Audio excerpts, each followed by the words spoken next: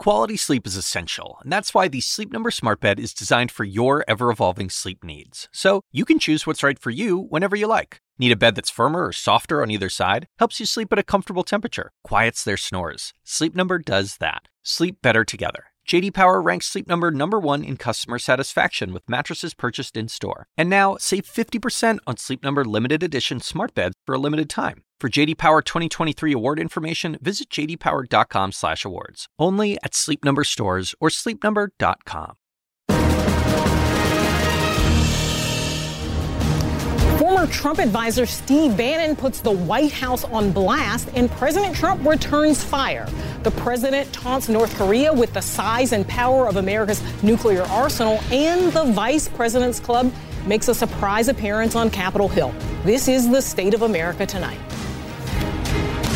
Steve Bannon really unloading on the Trump family. The president's former chief strategist says that Donald Trump Jr.'s meeting with the Russians at Trump Tower was treasonous. There's clearly some score settling happening in this book. Steve Bannon telling the author they're going to crack Don Jr. like an egg on national TV. President Trump asserting that his nuclear button is much bigger and more powerful than North Korea's. He goes small, he goes trashy, and he goes cranky. Donald Trump's Twitter diplomacy is dangerous, and for anyone to assert otherwise, I think it's just crazy.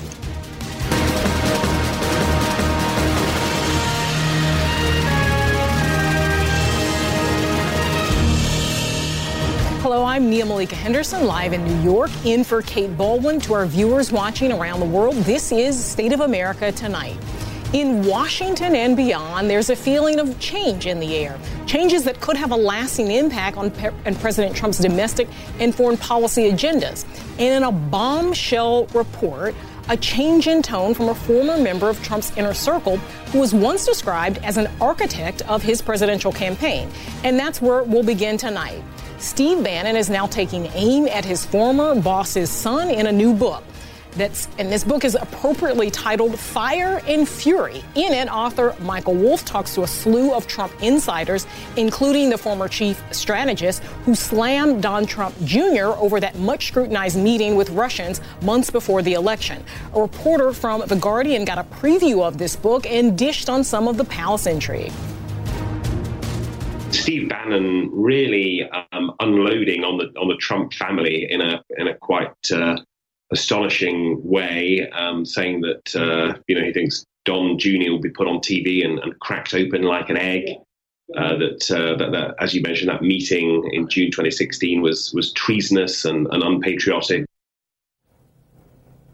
Now let that sink in for a second. A former top aide to the president says that a meeting that the president's son had with Russians was treasonous and unpatriotic, a stunning charge and one that could have some lasting influence.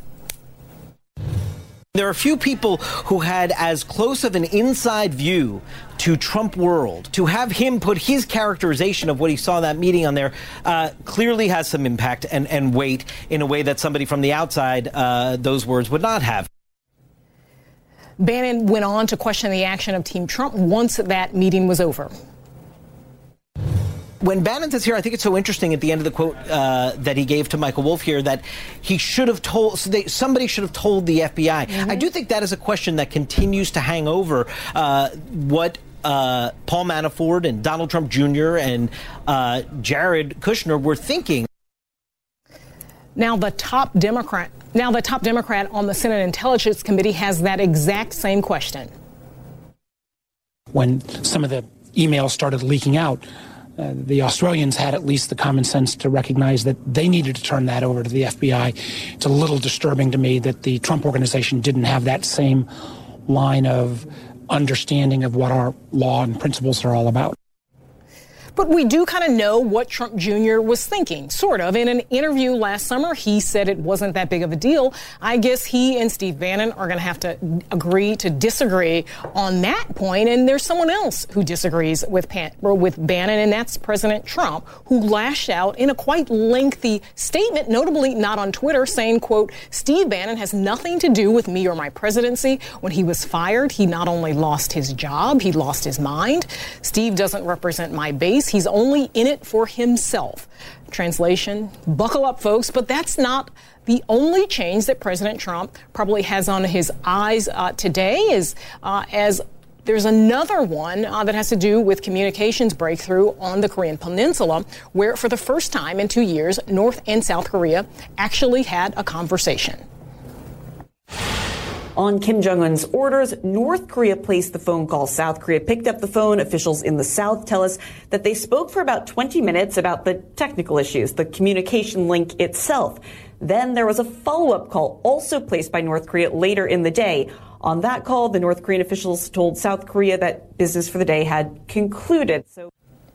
So while Kim Jong-un and President Jae-in were playing nice, President Trump was in a decidedly different mood last night, taunting Kim's claim that the nuclear button is always on his desk by tweeting in part, "I too have a nuclear button, but it is much bigger and more powerful one than his, and my button works." That's from the President of the United States. For those of you playing along, keeping score at home, just a little clarification here. Neither President Trump nor Kim Jong-un actually have a nuclear button. Things are just a little bit more complicated than that, but those are details. The president's words drew a swift response from Democrats who'd probably welcome a change in Trump's Twitter habits, but good luck with that. You know, Anderson, we're 2 days into the new year, and Freudians all over the world have already had the best year. I guess the president regards this as a show of strength, but as everybody who's ever been in a first grade playground recognizes, it's usually the person who's most aggressively pounding their chest that is, in fact, the weak one on the playground. We're very happy to see that there's conversations taking place between North and South Korea. What we need is diplomacy between the United States, China, and North Korea to supplement that or to lead that. The only reasonable solution to the North Korean crisis is through diplomacy, and the president's tweets make that more challenging. And the former top intel official says it isn't just diplomacy that's at stake. There are potentially millions of lives at stake, an untold death and destruction here.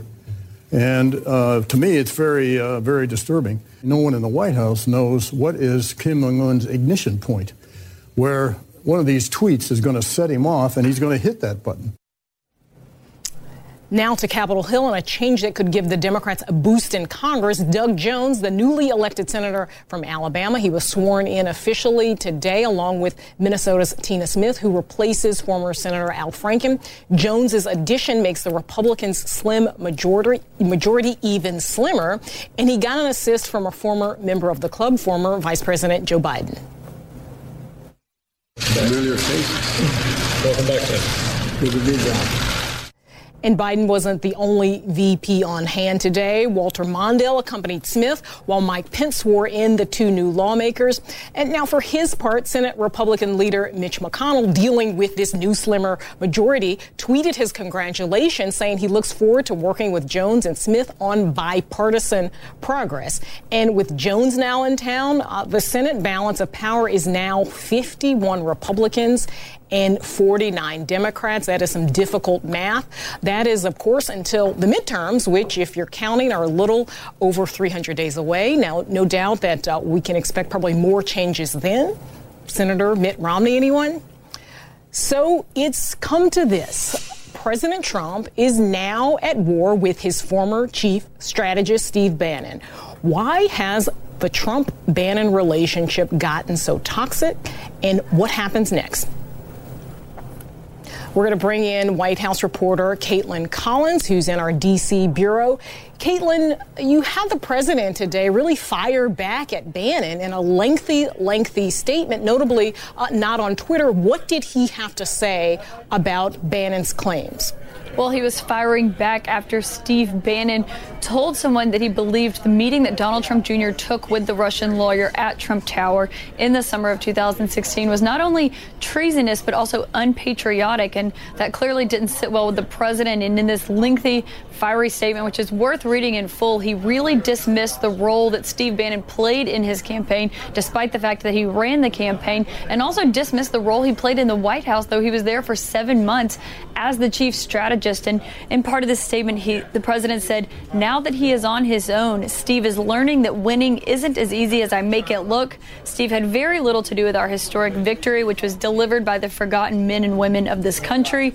Yet Steve had everything to do with the loss of a Senate seat in Alabama held for more than 30 years by Republicans. And of course, Nia, the president is referring to the loss of Roy Moore to Doug Jones, the first Democrat to be elected to the Senate from Alabama since the 1990s, who happened to be sworn in on Capitol Hill today. And the president is referring to that because not only Steve Bannon did a lot to get him elected, but it's worth remembering that the president himself endorsed Roy Moore in that campaign and even came right outside of the state line to campaign on his behalf, telling a crowd full of Alabama residents in a Florida arena that they should vote for Roy Moore. But we've seen these ups and downs in Steve Bannon and Donald Trump's relationship before, even when he was in the White House and the president saying that he was his own best strategist. But we're really seeing that relationship hit a new low with these comments, because after Steve Bannon left the White House in August, the president thanked him for his service. He later said that he liked Steve, that they had a good relationship. But with this statement today, it seems as if anything but that, Nia. Yeah, things are really different at this point. Caitlin Collins, thank you so much. A fear of poisoning and impatience with hair dye. There's more to Michael Wolff's reporting than just the president's feud with Steve Bannon. Our panel gets into the juicy details up next.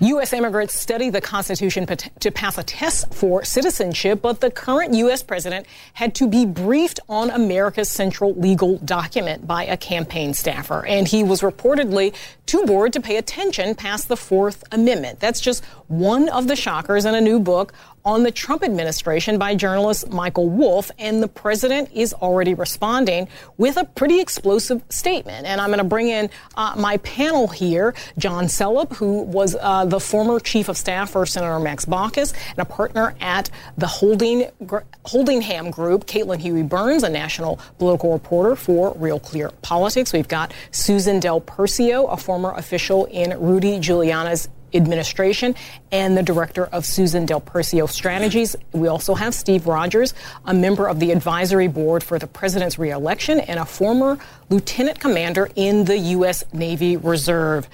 Welcome, everyone. This article, about 18 pages when you print it out from New York Magazine. I'm going to start with you, Caitlin. What struck you most in reading what we have so far from this book that's coming out? There's a lot in there. I mean, the overarching theme is that this was a White House that had no idea what it was doing then, and I think that we're seeing the results of that now. I think the Steve Bannon elements are highly significant given this fraying relationship and the potential that it has to spill over into public view. It already has. It's been brewing for a while. The way in which also the Guardian excerpts from this morning talking about Don Jr., talking about Jared Kushner, the way that Bannon talks about them seeming to implicate them in this Russia mess. I think that is something that really irks the president. And I think we saw the response today, of course, from the administration, which was notable. I think this is going to kind of continue to move on. The question I have, too, is how are Republicans and campaigns going to operate in this kind of environment with all of this drama going on? And remember, a lot of these campaigns sought endorsements from Steve Bannon and hoped that he would kind of buoy them. And this fracturing, I think, will be interesting to watch as that plays out. Steve, what do you make of how Republicans will or should respond to some of these revelations and Bannon's sort of role in the Republican Party? Well, to begin with, the Republicans that at least I've talked to, and there are many of them, are going to stick with the president. Steve Bannon is going to sell a book. This is what it boils down to. You know, when he uses words like treason. It's Michael Wolff's book. Wolff's book, okay. But when words like treason are being used, that's pretty damning. And I've got to tell you, there was no intent on anyone's part to commit such an act. It'll sell books, okay? But the thing that I'm amazed over is that Mike Wolff, he interviewed some people, obviously. I wish he interviewed a ton of people. Well, 200 interviews. The president was one of those interviews. Yeah, but he should have went out and interviewed the middle Americans that were campaigning for the president. I was campaigning for the president. And to suggest in one area of this book that the president didn't want to win? Wasn't that part of this whole scenario, too, that the president was shocked that he won? This man worked so hard for this country, and for anyone to suggest that he did not want to win and that his heart wasn't in it, you know what? They are out of their minds. And on that, I will agree with the president. Susan, what's your take? Well, there's a few things at play. First, when we look at it, yes, I think those excerpts were there to really provoke the president. That's why they were released. This is the most salacious stuff that we'll probably see in the book. That's what usually happens. The issue of how it affects the campaigns is a really good point, because Steve Bannon was out there doing the recruiting. We know Donald Trump doesn't put a lot of work into a lot of things, so he's not out there recruiting candidates, nor should he be, frankly. But now candidates have to decide, are they going to go with Steve Bannon or Donald Trump? Now, I have to say, in the back of my head, part of me thinks, like, could this all be some grand, like, game that the two of them are playing? Yes. You mean Bannon and Trump, the president. It could be. And here's what will tell me, and I think reporters and most Americans, to see how big this riff is. Does Mercer, who's a billionaire Republican donor, stop funding Bannon projects? If this riff is real, that's what we'll see happen. Bannon won't have anywhere to go because no one's going to be funding him. The president can stop that cold in its tracks. And what does this mean, if anything, to Democrats other than just kind of good reading for you? Well, I mean, it's obviously deeply disturbing, right? Because you're looking at a portrait of a White House that's completely dysfunctional, and they're in charge of running our government right now. So from that perspective, it's troubling. Politically, though, I mean, this is a portrait of a totally out of control and crazy operation. And so from a political standpoint, this is just another log on the fire for the Democrats. I think you're looking at a different picture than I am. To suggest that the White House is dysfunctional, that's not true. Well, that's not just the picture I'm looking at. That's the picture that most Americans are looking at. Not most Americans, okay? This man just had the most significant tax reform bill in the history of this country passed. He's rebuilt our military. The economy's booming. The stock market is at record high levels. How do we say that that's dysfunctional? Well, because here's where the dysfunction lies, is that we see it with what we see in the polling. Yes, actually, Americans agree with you. The economy is doing well. They will not give Donald Trump credit for it. On the cultural battle, it seems like there's a lot of disruption, a lot of problems within this White House. They're achieving things in spite of the chaos that they are creating, because they create it on a daily basis. Yesterday, the president put out 16 tweets that had huge, deep international consequence. And he did it at the flip of a Twitter switch. And who says it's international? I'm going to bring Caitlin in. One of the things that was interesting about this statement is the end, essentially, you have Trump siding with Republicans in Congress and saying bye, Bannon. What did you make of that? Well, he does have now this new relationship with Republicans in Congress because of that tax bill. It remains to be seen, however, some of them are going to want to get as far away from him as possible if it benefits them politically. Some, depending on the states or districts they're running in, are going to still endear themselves to him. It's going to be a very complicated relationship heading into this midterm year. Tax reform is probably the last big item that they were able to achieve. Remember, as of today, it is a razor-thin margin in the Senate to get anything passed. I think the big question, though, is, how many more distractions are going to come? And these are self-inflicted. Yes, they passed a big tax bill. Yes, the economy is doing well on paper. Yes, there are all these things that the president can point to as successes. But he continues to get in his own way, and Republicans complicating everything even more. We're talking about. I'm going to end here, but we're going to talk more about this in the next panel.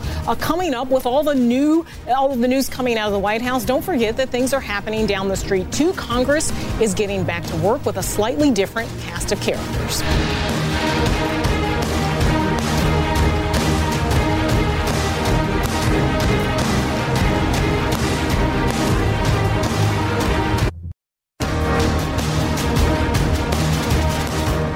$51-49 is a pretty tight majority. That was Senate Majority Leader Mitch McConnell speaking there. And with today's swearing-in ceremonies, the U.S. Senate now officially has 2 new members. No more empty seats and absolutely no room for defections. We'll get back to the panel. Slim majority here. John, I'll go to you on this. What's in it? You heard Mitch McConnell talk about bipartisanship. What's in it for Democrats to play along with Republicans? Well, look, I mean, I think if if Leader McConnell or the president want to offer Democrats things that they want, you're going to find Democrats willing to do some deals around immigration, around infrastructure. But I think the track record is pointing to a different outcome for 2018 because, you know, it's one thing to say that you want to do bipartisan deals. It's another thing to actually do the difficult things in order to make that happen. And that means giving a little bit as well as getting. And do we see Mitch McConnell doing any of that difficult work so far, or President Trump moving towards bipartisanship? I don't see how it happens. They have to keep the government running. Other than that, that's about it, because if you're Mitch McConnell right now, the map was originally, the Senate map was looking so good for you. Now you're at 51-49. And here's the problem with doing something, I think, for Mitch McConnell on immigration, which should be easy, but he's got two primaries out in Arizona and Nevada. Now, the Republicans who are there would like to, the moderate ones, the Mitch McConnell ones, would like to see something happen. That'd be good for them. But they're going to have to run so far to the right. So anything that Mitch McConnell gets done, like, for example, Heller in Nevada, is going to find himself in a whole lot of pain come a Republican primary. So it's going to be very difficult, even on something like DACA, where I think most of the Congress is, to move that forward. And, Steve, the president seems to be a bit torn on DACA as well. Yeah. Listen, he has a heart. He has a family. I believe that he's made it pretty clear that he's certainly going to stand by a lot of the principles that he laid out during the election. But he's also a great negotiator. He will sit down, and I think we may be surprised and see some sort of marriage with the Democrats on this. The fact of the matter is he doesn't want families torn apart, but he wants the law to be obeyed. They're going to find the middle ground where I believe everyone's going to be satisfied. And Caitlin, what's your sense here? I mean, if you look at all the things that could get done, infrastructure, DACA, entitlement reform, what do you think is most likely to come out of this Senate? Well, I think the thing that's facing the most pressure besides government funding and the things they have to do is DACA, because you're going to have real life impact on people come the spring. And this is a very popular issue, right, on both sides. What the president and Republicans are looking at, though, are the president's approval rating is very low. You can say what you want about it, but traditionally that has an impact on midterms. Midterms are always a referendum, usually, I should say, always a referendum on the president. So they are facing these headwinds no matter what. And Democrats on everything so far have seen no political incentive to cross the aisle. Remember, tax reform was, in the beginning, was of bipartisan interest. And he thought he could get Claire McCaskill and Heidi Heitkamp, people like and they didn't cross. John, I'm going to bring John in quickly about Doug Jones. Is he going to be a reliable vote for the Democratic caucus if he's looking at Alabama and trying to get reelected there? Well, look, I mean, having worked for a senator from a red state before, you pick your battles. But I don't see him crossing the line on anything like entitlement reform, right? I think that's just pure fantasy. And unfortunately for Mitch McConnell to get most legislation through the Senate, you need 60 votes. Yeah. And so just getting Doug Jones isn't going to get you very much. Which is why he is talking about bipartisanship. I wouldn't depend on polls. You got to depend on the pulse of the country, and it's in his favor. In Trump's favor, even though his approval rating pretty low. According to the polls, but not to the people. Yep. John, Caitlin, we thank you, Susan and Steve. And a reminder, just up next, we'll have the White House briefing, and we'll bring that to you live just as soon as it gets underway. This is day 349 of President Trump's administration, and that's the State of America Tonight. Check out our podcast. Subscribe at Apple Podcast or your favorite app. We'll see you right back here tomorrow.